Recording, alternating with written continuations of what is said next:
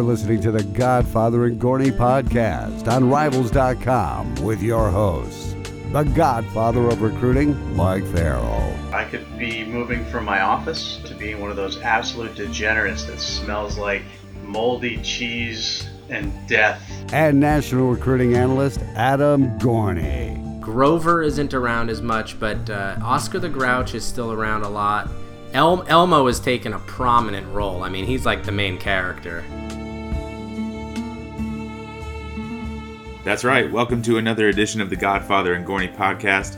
My name is Dave Barry, and I'm joined, as always, by the stars of the show, Mike Farrell and Adam Gorney. Guys, obviously, rankings, the new Rivals 100 is out today. Lots to talk about there. We have 6 new 5-stars. A lot of good receivers in this class. The number 1 player has not changed, still Derek Stingley. But Mike, I'll start with you and let you break down kind of the big news from these new rankings. I'm going to correct you, Dave, because I know it's early on the West Coast. We have 8 new 5-stars. Oh, yes. You're right. 8. That's big. No, that's a lot. That's a lot for the summer. Usually we have 3 or 4 additional ones because it's so close to the last release. We did a release in June.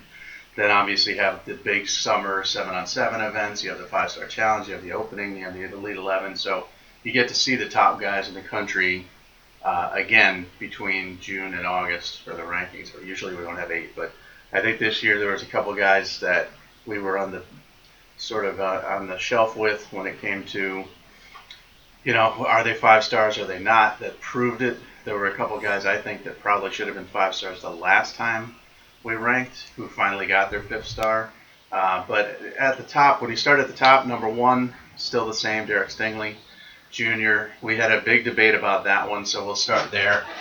Theo Weiss and Jaden Hassel, the 2 wide receivers at 2 and 3. And then Darnell Wright slid a little bit, and Kayvon Thibodeau slid 1 spot down to number 5. So that's your top 5 right there. But we had this debate. I mean, Stingley versus Weiss, essentially, and then Weiss versus Hasselwood as to who the number 1 wide receiver is going to be. And then if Hasselwood was the number 1 wide receiver, it would be Hasselwood versus Stingley. It just went on and on and on. It was tough to figure out. But I think what it came down to for me is the rarity at the position.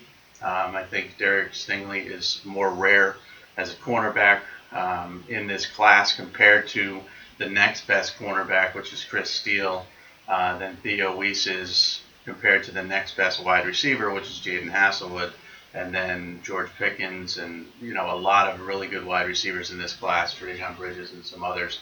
And then historically, you have to look at and see, is he that rare at the position where he could be number 1 overall, since we've never had a cornerback at number 1 overall. So it was quite a bit of a debate. I know Gorney's more of a Hasselwood guy than a Weiss guy, it seems. Yeah, I don't dislike Weiss at all. I think he's very good, and I think he made a statement at the 5-star challenge, and this was part of the discussion of the ranking, that Weiss beat Stingley multiple times in Atlanta. Multiple meaning 3 times and 1 on a 5-yard slant. So we have to really, like, Oklahoma fans are going to go nuts because Weiss beat Stingley in these reps and all, but 1 was a 5-yard slant. I mean, it shouldn't even count. Throw it out. Shouldn't count. So twice beat him. Twice. I think they 2 out of 3. And one-on-ones are definitely geared toward wide receivers. I mean, there's no safety help. He's at the corner's out on an island, and the way we run one-on-one reps, which we should discuss for next year's camps, are the guy goes 40, 50 yards every time, the quarterback bombs it, and what's a corner going to do on that route? So, I think. But in the Weiss-Hasselwood debate, which will be ongoing and continuing, I thought Weiss was very good in Atlanta.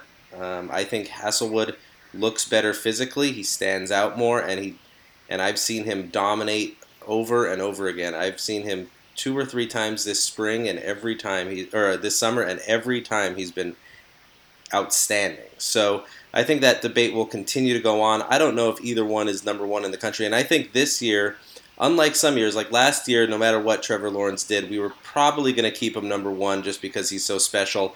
And what was good about it was he was very good everywhere we saw him. And Justin Fields pushed up there, and late JT Daniels pushed up there, and Amon-Ra St. Brown was there. But we had a feeling who the number one player in the country was. I don't think we have that feeling nearly as much this year, and I don't think anybody's really staked their claim as the number one player. Stingley looks great. He was okay in Atlanta, I thought, but if we're talking about long-term projection and where they're going to be drafted, Stingley is a good pick here. But I think you could go 1 through probably 7, and then somewhere in the new 5 stars, there are some guys that could emerge in the senior year where there hasn't been the guy that we're like, yes, definitely number 1. Here's number 1. Now let's start rankings with number 2. So I think this is going to be an interesting year through the senior year and definitely at the All-Star game. Yeah, and 2 things to consider, too. If JT Daniels didn't reclassify, he would be number 1. I don't think there's any doubt about that.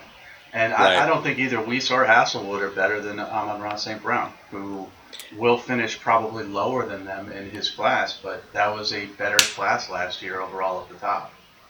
Yeah, that's interesting. Yeah, Amon-Ra St. Brown was so good last year. Julio Jones finished 4th, and I'm pretty sure Julio Jones is going to be better than Theo Weiss and Jaden Hazelwood, or Hasselwood, or whatever you say. So yeah, it's just kind of how the chips fall. But no, I'm not a Weiss hater. I think his ranking is fine. I thought he was actually surprisingly good during one-on-ones. Because, Mike, you look at Hasselwood, and for people that haven't seen Hasselwood and Weiss in person, you have to give the edge physically to Hasselwood, right? Yeah, Weiss didn't get a lot bigger than he did last year. He's a good-sized receiver. I just think, Hasselwood and George Pickens, who was a new 5-star, highest new 5-star, number 12, is a bigger guy too. At least on film, he looks bigger. But Hasselwood's a bigger kid. But I think Weiss is more explosive. So you take what you like. When it comes to in and out of your breaks and routes and things like that, I think Weiss is more explosive. And they both have good hands. They're both competitors. It was one of those things where did Hasselwood do enough to jump over Weiss? Because last time that was the order. I think Hasselwood was number 6 and Weiss was number 3. I don't think he did enough to jump over him. I think he did enough to get to number 3 and make it a very tight battle. So the battle for number 1 wide receiver is going to be good. Battle for cornerback is not that good, and I think that's why Stingley's our number 1 guy. And then the running back position, Trey Sanders sort of emerged and distanced himself from Devin Ford. That was a question mark we had coming into the summer. Which is the better running back? Now that's not over yet, but Sanders bumped up 2 spots and Ford slid 2 spots. So the difference right now is Sanders 6 and Ford 15. Both of them I think are very good. I like Devin Ford a lot better in the summer than I did in the spring, but I like Trey Sanders a whole lot better than any other time that I had seen him. Yeah, that running back group in Atlanta was phenomenal. Trey Sanders looks like $1 million. Zach Evans in the 2020 class looks like $1 billion. That kid, I thought he was the best looking kid there. Devin Ford was solid. I think, fine as a 5-star. Stayed at around he was 13 last time, moves to 15. That's, not exactly a drop at all. So he was fine. And then Sean Dollar's kind of that quick outside back, get to the edge kind of guy. So I thought Trey Sanders definitely solidified himself as the number 1 running back in this class clearly. But I know we're not talking 2020, but Zach Evans, man, does that kid look good or what? Well, we meet on that next week, and we release those, I think, in a couple weeks, and he's going to definitely be a guy I think is in the discussion for that number 1 spot overall. He's a special football player. There's a lot of Najee Harris there. He's not as big. There's some Adrian Peterson there. He's a freaky athlete, but we're not talking 2020. Forget about those guys. Yeah, sorry. So the Brew debate, number 7, probably the best athlete in this class overall. When you're talking about a big jumbo athlete, could play wide receiver and could play linebacker, when's the last time anybody played both ways playing those 2 particular positions? I can't think of that ever happening. Can you? Yeah, no, and it's interesting. I compare him to a Juju Smith. He kind of reminds me of Juju Smith out of high school. You like the Miles Jack comparison a little bit. Miles Jack played running back and linebacker. Yeah. Juju played wide receiver and safety, but he hit like a linebacker. He was great in high school. So he's got size, he's got that physical ability, and he has that athleticism to make plays. And so I think he's a kid, as you see him through his senior year, he just didn't do a whole lot this summer. He was kind of coming back from a shoulder injury. He was kind of just taking it easy a little bit, and he's been playing 7-on-7 since he's been in 7th and 8th grade. He's a little burned out from it and just wants to play football. So, he is a kid that I think if we saw him during the summer, could be in that 3-4 range, and then we can see him during his senior year and at the All-Star games to see exactly where we place him. But definitely a legit two-way player. I think he's probably a little more special on defense, but as a big wide receiver, an outside wide receiver, he can get separation, and he looked awesome in that offense last year that had JT Daniels, Monroe St. Brown, and Brew McCoy. So I think it's going to be a special year with him and Bryce Young. I don't know which way he goes, and I think he could legitimately play both ways, either way in college.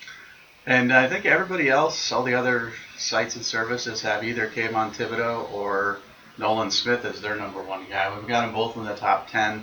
Nolan Smith moving up one spot to get into that top 10. Not quite ready to put a hybrid at number one in the country, and not quite sold on Thibodeau. I think he's a very, very good player, no doubt about it. Reminds me a little bit of Ronald Powell. Maybe not put together the same way, but athletically up there with him. What do you think about the kneeling thing? And for those who don't know about the kneeling thing, he did come out. Max Preps put out a tweet and an article where Kayvon Thibodeau said he was going to kneel before every game because he risks his life on the football field. To me, it was almost akin to like, I'm a soldier. Remember the whole Kellen Winslow Jr. stupidity statement? Yes. I'm a soldier. When we were at war, and he's talking about being a soldier playing on the football field. He said, I risk my life on the football field every day, so I'm going to kneel. It made no sense to me whatsoever. It went up. Within a half hour, it was pulled because you got so much negative attention from it. And there's a lot of outrage out there from a lot of people in regards to the kneeling situation in the NFL. And for a high school kid to come out and say it, I think it was just attention seeking. And I don't think it was very well advised. Yeah, I'm not going to compare Thibodeau to Kellen Winslow, especially off the field, if allegations are true on Winslow. Well, I'm talking Kellen Winslow when he was playing 100 years ago. No, I know. And my brother was at war, and football players who say they're going to war, that is the dumbest thing you could possibly say. Thibodeau is a very smart and thoughtful kid. He's also interested in being on social media and talking a lot, and I think it was probably just a bad move in today's culture where that is constantly going on and being talked about at the NFL level. For a high school kid to come out and say it, it's interesting to see what the reaction of the people at Oaks Christian was to that, and it will be interesting to see what the reaction of Oaks Christian people will be if he does do it. I won't be at the first game, but I will see them early in the season, and it's going to be interesting to see. I'm not going to tell a kid to stay out of that. I'm not going to tell a kid what to do or what not to do, but I probably wouldn't have advised it. No, so what you just said is you're not going to tell a kid to stay out of it or anything, and then you said, but I would tell the kid to stay out of it is pretty much. I'm an observer. I'm there to observe what people do, not tell people. You're a documentarian. You don't get involved in anything. Exactly. I'm like Ken Burns. So which one of these two guys is most likely to be either an actor or a wrestler? Thibodeau or McCoy? Or a wrestler? Wrestlers are actors. I mean, Rob Cassidy will certainly argue with that, but these two guys both like attention quite a bit, and we both feel they're probably both going to stay out west. If they do have successful NFL careers, I could see one of them becoming an actor. I mean, I think this podcast could go down in history and in 20 years from now, and when Kayvon Thibodeau becomes The Rock or something like that. But we talked about outside interests and things like that, and distraction and all that other stuff. And I know, both of these guys got a lot of stuff that they're interested in off the field. So which one's going to be an actor or a wrestler, Gorney? I would go with Brew McCoy. It's a good name for a wrestler. Yeah. Well, his name is Horace McCoy, and then that's not a good name. If you get like a double nickname, because he's Horace McCoy Jr., and then everybody calls him Bruiser, but then he shortened his nickname to Brew. I mean, that's pretty good. Yeah, that's definitely a wrestler. Yeah, that's definitely wrestler. But with that face, come on, he's an actor. He's got the look. He's got the look. All right, so that's our top 10. Let's get into the new 5-stars real quick. George Pickens, I think, could be potentially the number 1 wide receiver in the country. This is one of the kids that probably should have been a 5-star last time. We got to see him again a little bit more this summer, and just a physical beast of a wide receiver. Probably won't put up crazy numbers in high school, but we'll see him at the All-Star games as well. Just hard to handle. So there's Pickens. I'll go through them all, and then we can talk about the ones you want to talk about. Trey Palmer, who I pushed personally, moved up 55 spots to a 5-star. I think he's outstanding. He played both ways at the 5-star challenge. Got open anytime he wanted to at wide receiver, locked down at cornerback.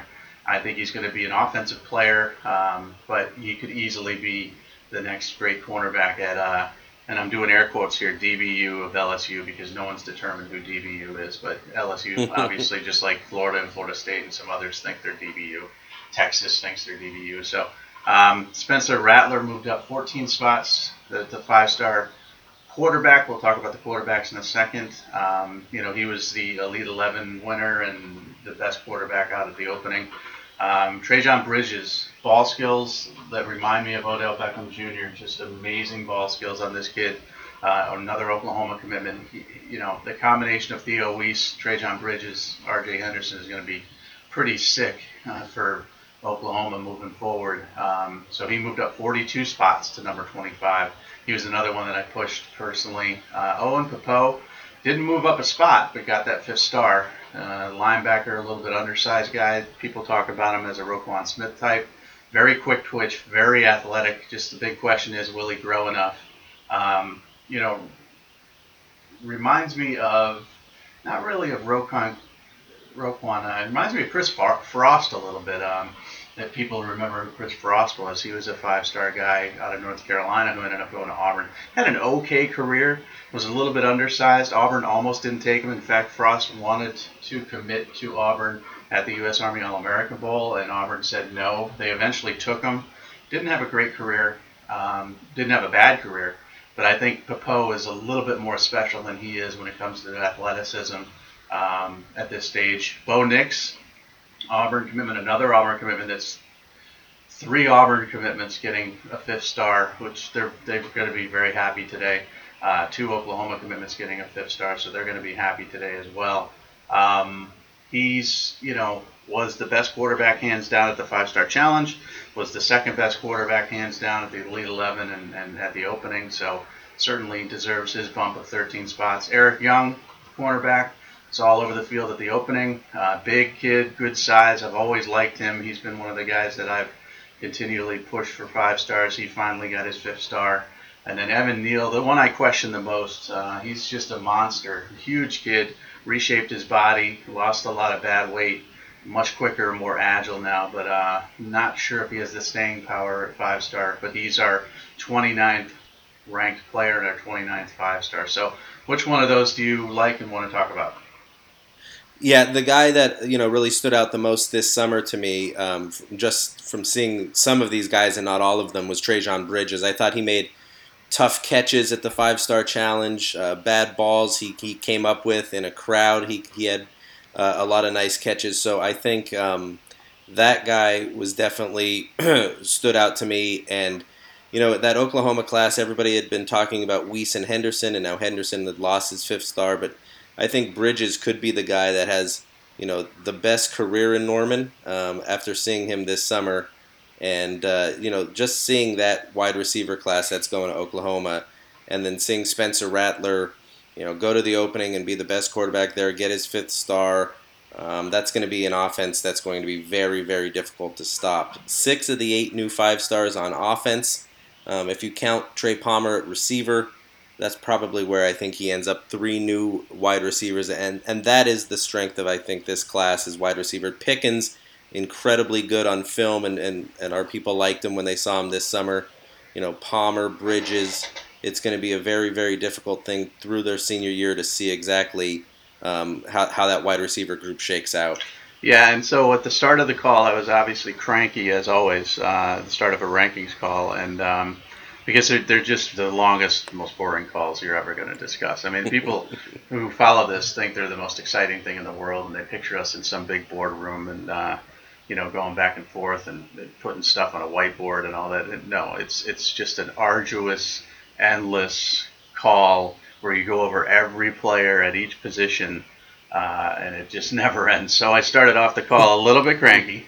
And I did say, okay, I don't care what anybody else thinks, we're making these two guys a 5-star when it comes to quarterbacks. Now, will either of these guys be the first pick in the NFL draft in 4 years or whatever?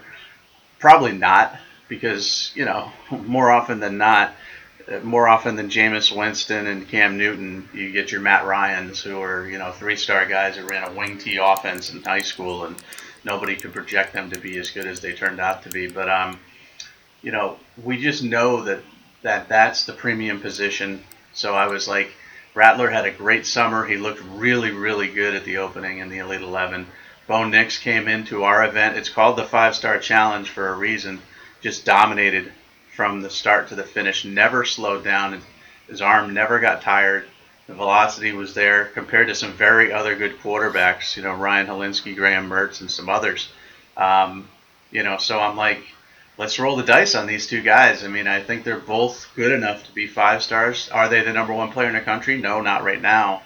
But it just makes no sense to me to have two guys that are on the cusp of being 5-stars. The 2 years we did it where we didn't have 5-star quarterbacks, I think Jeff Driscoll was the highest ranked 1 year, and we weren't sold on him because he was a bit raw as a passer. I mean, he could run and do a lot of different things, but he was a bit raw as a passer. And then Philip Sims, I think, was the other year. Or maybe it was, who was the little guy who went to BYU? What's his name? Jay Keeps. It could have been Jay Keeps, but one of those two guys, and neither of them had, Philip Sims was a product of his offense at Oscar Smith in Virginia, and it was pretty clear that he had upside, but he was putting up huge numbers mainly because of the offense that he was in, and he ended up flopping. Heaps obviously didn't do much. Driscoll ended up flopping. 2 out of the 3, all 3 transferred, which is interesting. Yep. We knew in those classes that there just wasn't anybody. Now, again, from those classes, of course, and I don't have their names because I didn't research it before the call, before the podcast, but some of those guys obviously went high in those classes. I'm not sure if one of them was Blake Bortles. He might have been in one of those classes, but obviously he went very high, and he was a 3-star kid. So sometimes you're going to miss, but you got to take a chance on the quarterbacks. And I think Rattler and Nix are both worthy. Now, do I see another quarterback in this class who's a 5-star? I don't. Not right now. We're going to have to see how senior film comes out. We're going to have to see how the All-Star games shake out. But I think there's a pretty good drop-off from Bo Nix. There's some talented kids, no doubt about it. But when you look at, the quarterback rankings, Graham Mertz is the next guy behind Bo Nix. I didn't see 5-star. He kind of wore down at our event. And then Ryan Helinski's behind him, and I don't see 5-star with Ryan Helinski. And then Dwan Mathis is number 2 at dual threat quarterback, and Jaden Daniels, and neither of those guys I think are even sniffing 5-star. So you go from 2 5-star quarterbacks to everybody else is rated a 5.9, and the way our ranking scale works is 6.1 is a 5-star, 6.0 is on the cusp of 5-star, 5.9 is that next level. So there's nobody really pushing those guys, but I think it was the prudent and smart call, as is everything I do, to make those 2 5-stars. And when you're talking about quarterbacks, I mean, if you're talking about near impossibilities of trying to figure that position out, I mean, it's pretty easy to figure out that Josh Rosen is a 5-star and will be a first-round draft pick. And even if at UCLA they didn't do much to help him, he was going to be a first-round draft pick. But let's look at the rest of the quarterbacks in that class. Baker Mayfield, the number 1 overall pick, had 2 offers out of high school, walked on at Texas Tech, transferred to Oklahoma. Josh Allen went to JUCO, had no offers out of high school, went to JUCO, then went to Wyoming. It's not exactly a science of how these guys get to the first round of the NFL draft.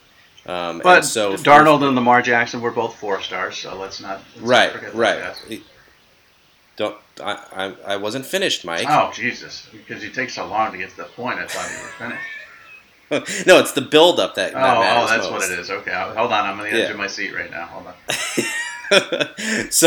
So putting these guys in 5-star doesn't guarantee them anything, and there are 3-stars out there that have a chance to move to that first round of the draft. It's just incredibly hard to figure out exactly what teams are going to need 5 years from now.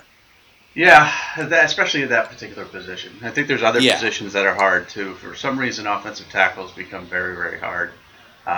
We're looking pretty good this year with was it Jonah Williams and Greg Little? Greg Little. Yeah. Yep. I mean, if those are the top two, then we're going to be pretty good shape because they're both 5-star guys. But that's been another tough one, I think. And all the positions are tough, actually. The wide receivers are. We have more wide receiver 5-stars every year, I think, than any other position. We have more ranked wide receivers than any other position. We always go 100 deep when it comes to wide receivers. And that's been the position that's being devalued cyclically in the first round of the NFL draft now. Running back is back, and wide receiver, the guys just haven't panned out. Now, will that change? Of course it will. Will some of these guys be first rounders? I think so, but it really depends on so many different factors, especially keeping your head on straight and not getting frustrated and transferring early and doing a bunch of stupid stuff. But when you look back at some of our more recent 5-stars, you got Stephon Diggs doing well, but you got, Dorian Beckham's out of football, right? So nobody could have told me that 4 or 5 years ago when we were ranking him. I think it was 2012, so that's 6 years ago. That's a long-ass time. Some other big movers, since we're done with the 5-stars. Tyreek Stevenson, Florida cornerback, moved up 136 spots. He didn't move up the most, though. The most was Nolan Gruel. Let's talk about Nolan Gruel, the highest-ranked Wake Forest commitment in the history of Rivals.com. Went from non-ranked, he was ranked as a 5'8", 4-star, but he was not ranked in our Rivals 250. He's number 72 now. Both you and I think, agree he could be higher than that. Yeah, I absolutely think, based on what I saw this summer, he's one of the best wide receivers in the country. He was dominant against 4- and 5-star guys all day long. Nobody could figure him out. And it was all over the field. He could do anything he wanted against anybody. A phenomenal route runner. Michael Campanaro comparisons, I think, are very fair for him going to Wake Forest. I would be very surprised if SEC and ACC powerhouses don't get involved with him. Hunter Renfrow is another good comparison, I think. Just a guy who can get open against anybody and catches everything and is very competitive. And has good athleticism, great hands. I see from 71 on up, bigger guys, stronger guys, all those kinds of things. But Nolan Gruel is a guy who catches everything and is very productive on the field and is kind of a coach's dream at receiver. Yeah, and again, Campanaro was a 3-star back of the day, much to his dad's chagrin, who used to email me like every other day telling me this kid was better. And he was right. His kid was better. He had a great career. I don't know. He still might be in the NFL. I think he's with the Ravens. Yeah, I think he is. So, and then Hunter Renfrow, of course, famously was a 2-star, I think, a walk-on.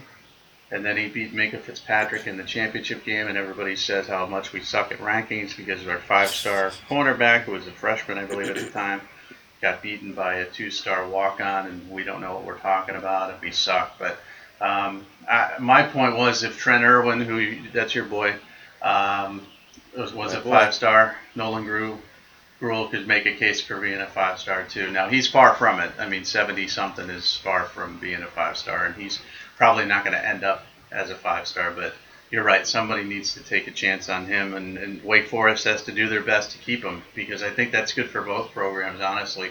I think Wake, if they can push back some of these bigger programs that want to steal them away, it's going to do well for their recruiting. Send a message to kids looking at Wake Forest that, hey, what's this kid looking at, and maybe I'll take a look. And the other programs itself, they just can't sleep on this kid anymore. He's just too good. Brighton Constantine moved up 133 spots. Clemson linebacker commitment from Louisiana is very, very, very good in coverage. Stacy Wilkins moved up 135 spots. That's the Arkansas offensive tackle who's committed to Oklahoma. Oklahoma fans should be happy today. I don't think they will be because I don't think they ever are. Auburn fans should be happy today as well. I think those are the two teams that really sort of stand out to me that should be thrilled with this release. Yeah, absolutely. Auburn, I mean, 3 new 5 stars, a quarterback, a wide receiver, and a linebacker. Oklahoma. And Stacy Wilkins is a kid who didn't exactly dominate at the 5-star challenge, but you see a ton of potential in that kid. He's huge. He's mean. Those are the two things that you like out of offensive tackles. But from a technical standpoint, he still has a long way to go.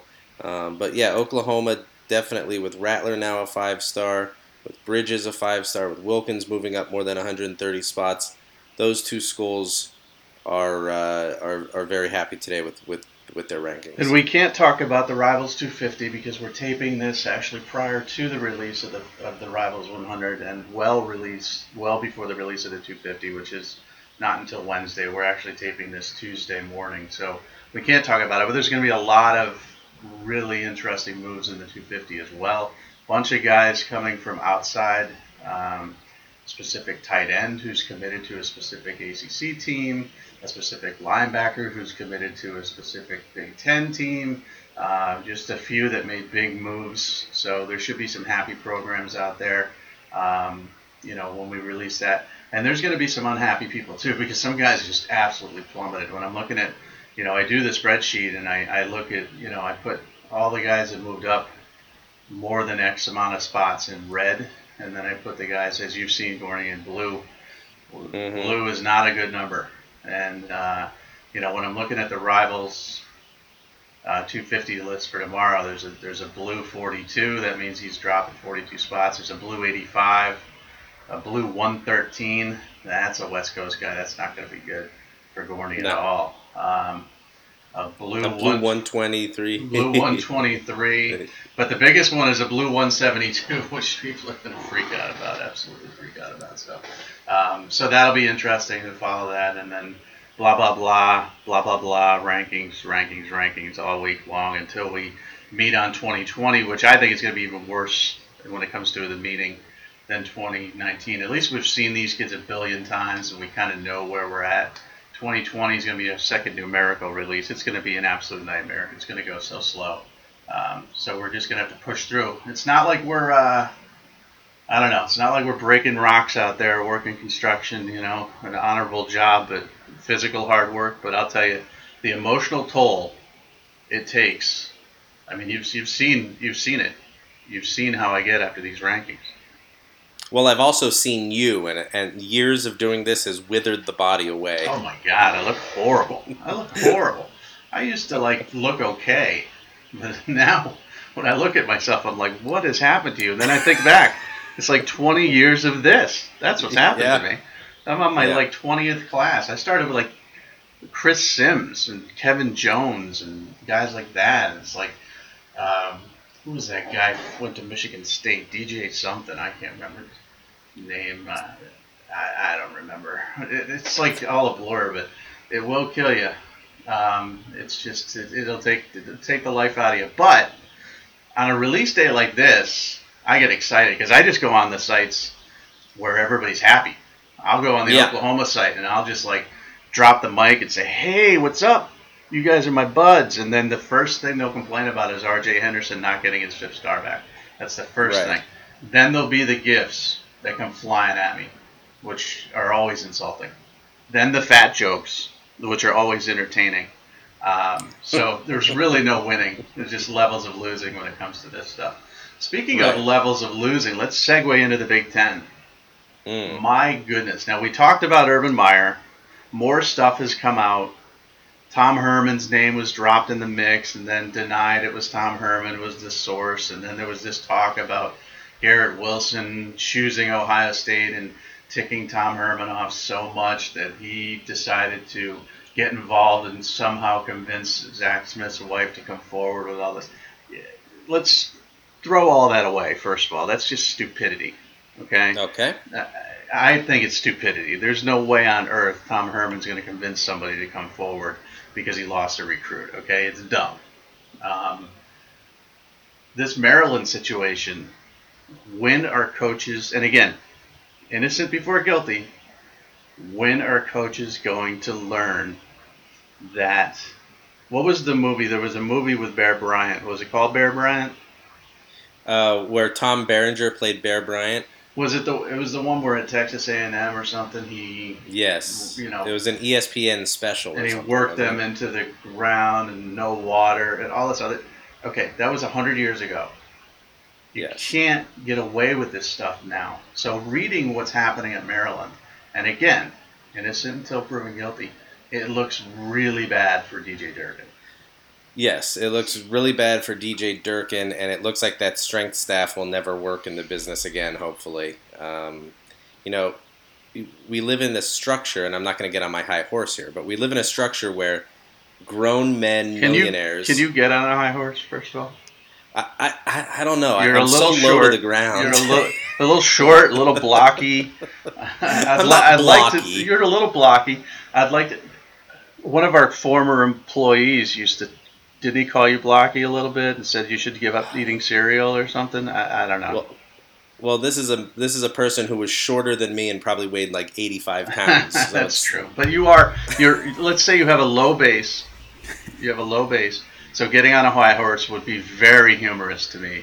But I interrupted your point. But Dave Barry, you gotta want to see Gorney get on a high horse now, right? The visual of that is cracking me up right now.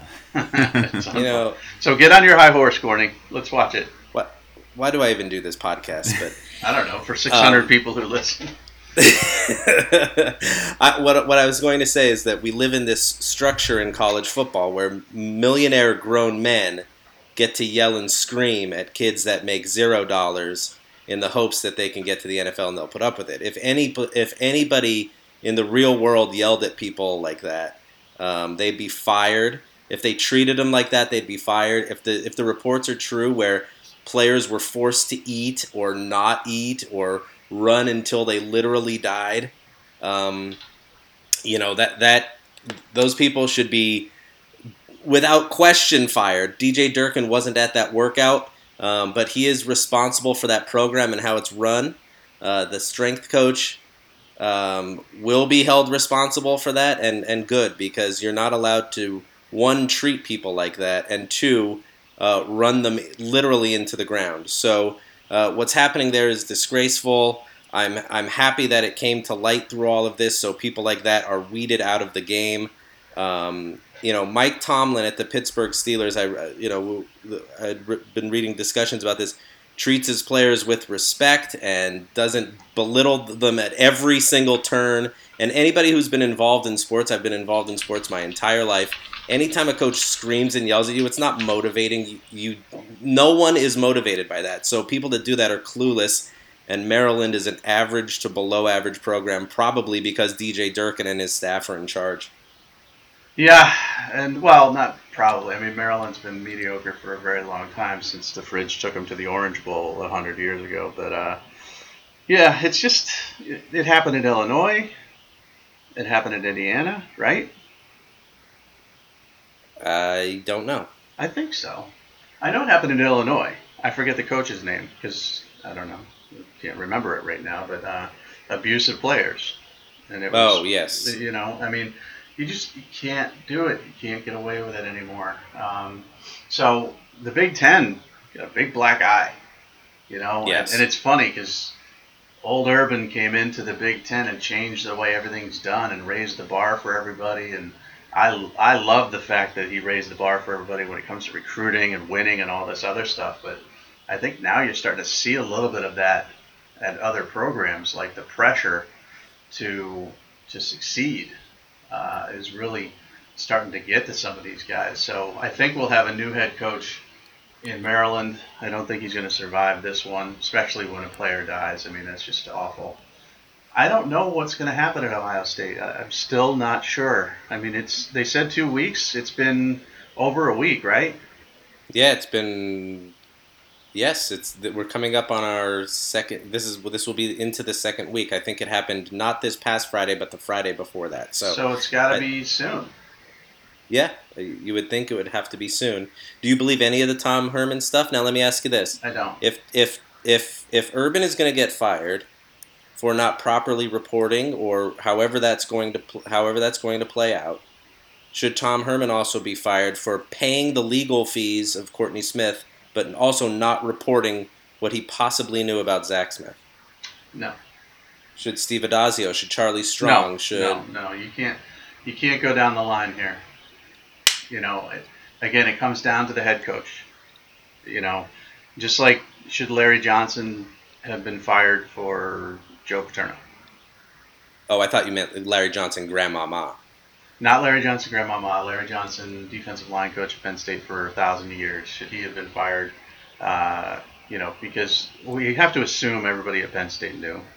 I know We're you not don't. talking I know you about don't. that. We're not talking about that. Well, yeah, we are. There's parallels. The head coach is the ultimate guy in responsibility, and the athletic director is also right up there with him. The assistant coaches, whether they know or don't know, or this, that, and the other, all they can really do is just sort of tell somebody and let the head coach decide. So I don't think there's any proof. First of all, is there any proof that Tom Herman paid for the legal fees? I think, let me make sure before I say anything, because as I've learned, this podcast, word for word, is picked apart by people that are defending a certain person. But yeah, I believe he did admit to paying the legal fees. Okay. Or providing money. Well, yes. Denies he was Brett McMurphy's source, which in this day and age is just hilarious. We have a coach denying he was the source of a story, the reporter coming out and say he doesn't name sources, but he denies also that Tom Herman was the source. That was the stupidest thing I've ever seen in my life, and I tweeted about that. I'm like, okay, when you say you're not going to name your sources after 4 decades of being in this business, but I will say it's not this person, that defeats the purpose. Yeah, that defeats the entire purpose. In March of 2017, my wife assisted her friend Courtney Smith during a time of financial need. His wife We did. have not... Yes, his wife did. His wife might make good money. I don't know. How do you know? So I don't know, but I'm pretty sure... Little California home. You're so judgy. You live in Connecticut. That's even more judgy. I live in northern Connecticut. That's the slum of Connecticut. Southern Connecticut's where all the rich people live. I live east of LA. That's like the pure slum. I don't know if I believe that. No, I don't think Tom Herman as an assistant coach at Ohio State. I don't think Steve Adazio as an assistant coach at Florida. I don't think any of these guys should be lumped into this. And I don't think there should be just a chopping off of the legs of every person who was involved. This is a situation where Urban Meyer lied. This is a situation where Urban Meyer is the head coach. He's the one who's responsible and in charge. Do I think Urban Meyer should be fired? I don't know. I don't think he's going to now. I don't. This is settled down, right? Doesn't it feel settled down? It does feel settled down after everybody jumped on it at first. It's just going to be interesting to see how Ohio State spins this to allowing him to coach. Now that Zach Smith was arrested for DUI or whatever they call it in Ohio in 2000, it just seems like Urban just didn't seem to know a whole lot about what was going on with Zach Smith at any turn. Yeah, I still think he's going to save his job, and I don't think he's going to get fired. It just feels like things have settled down enough. They've given it 2 weeks. I think Friday will be the day that they announce, probably, because, again, Friday is a great day to announce anything when it comes to, especially news that you might get backlash on. Right. I think they come out on Friday and they give him a suspension. I think they, put him under probation or whatever, or give him a suspension, and then he survives and we move on, and Ohio State wins the Big Ten and goes on to the playoff. Which, who knows, for college football alone, forget about everything else, any social issues, it's good for college football if Urban Meyer's around. So, and it's good for Ohio State for sure if Urban Meyer's around. So I think they did a smart thing saying they're going to wait a few weeks. They're going to let this settle down, let other stories like DJ Durkin abusing his players and other stuff like that take sort of a little bit of the heat off and then they're going to come back and say, well, this is what we've decided to do with him, and we're going to keep him. So I was at first thought there was a 0% chance Urban Meyer would be fired. Then when he went on administrative leave, then I thought there was a really good chance, and I thought they were going to wrap up the investigation in like 2 or 3 days and he'd be fired. But this 2-week thing now has me believing again he's going to survive. So we'll find out. We'll find out on both of those guys very soon. But the Big Ten's taking it on the chin lately, and I think that's a good place to wrap up because we've gone 45 minutes of awesomeness here. Right, Dave Barry? That's right. That's right. Dave's like face first in his Frosted Flakes right now. Can you blame him? No, I can't. Not at all. All right. On that note, we'll get out of here. Remember, follow us on Twitter at RivalsMike, at Adam Gorney, and at RealDaveBarry. Also, you can leave us a review on iTunes, which helps us a lot. So with that, we will see everybody again next week.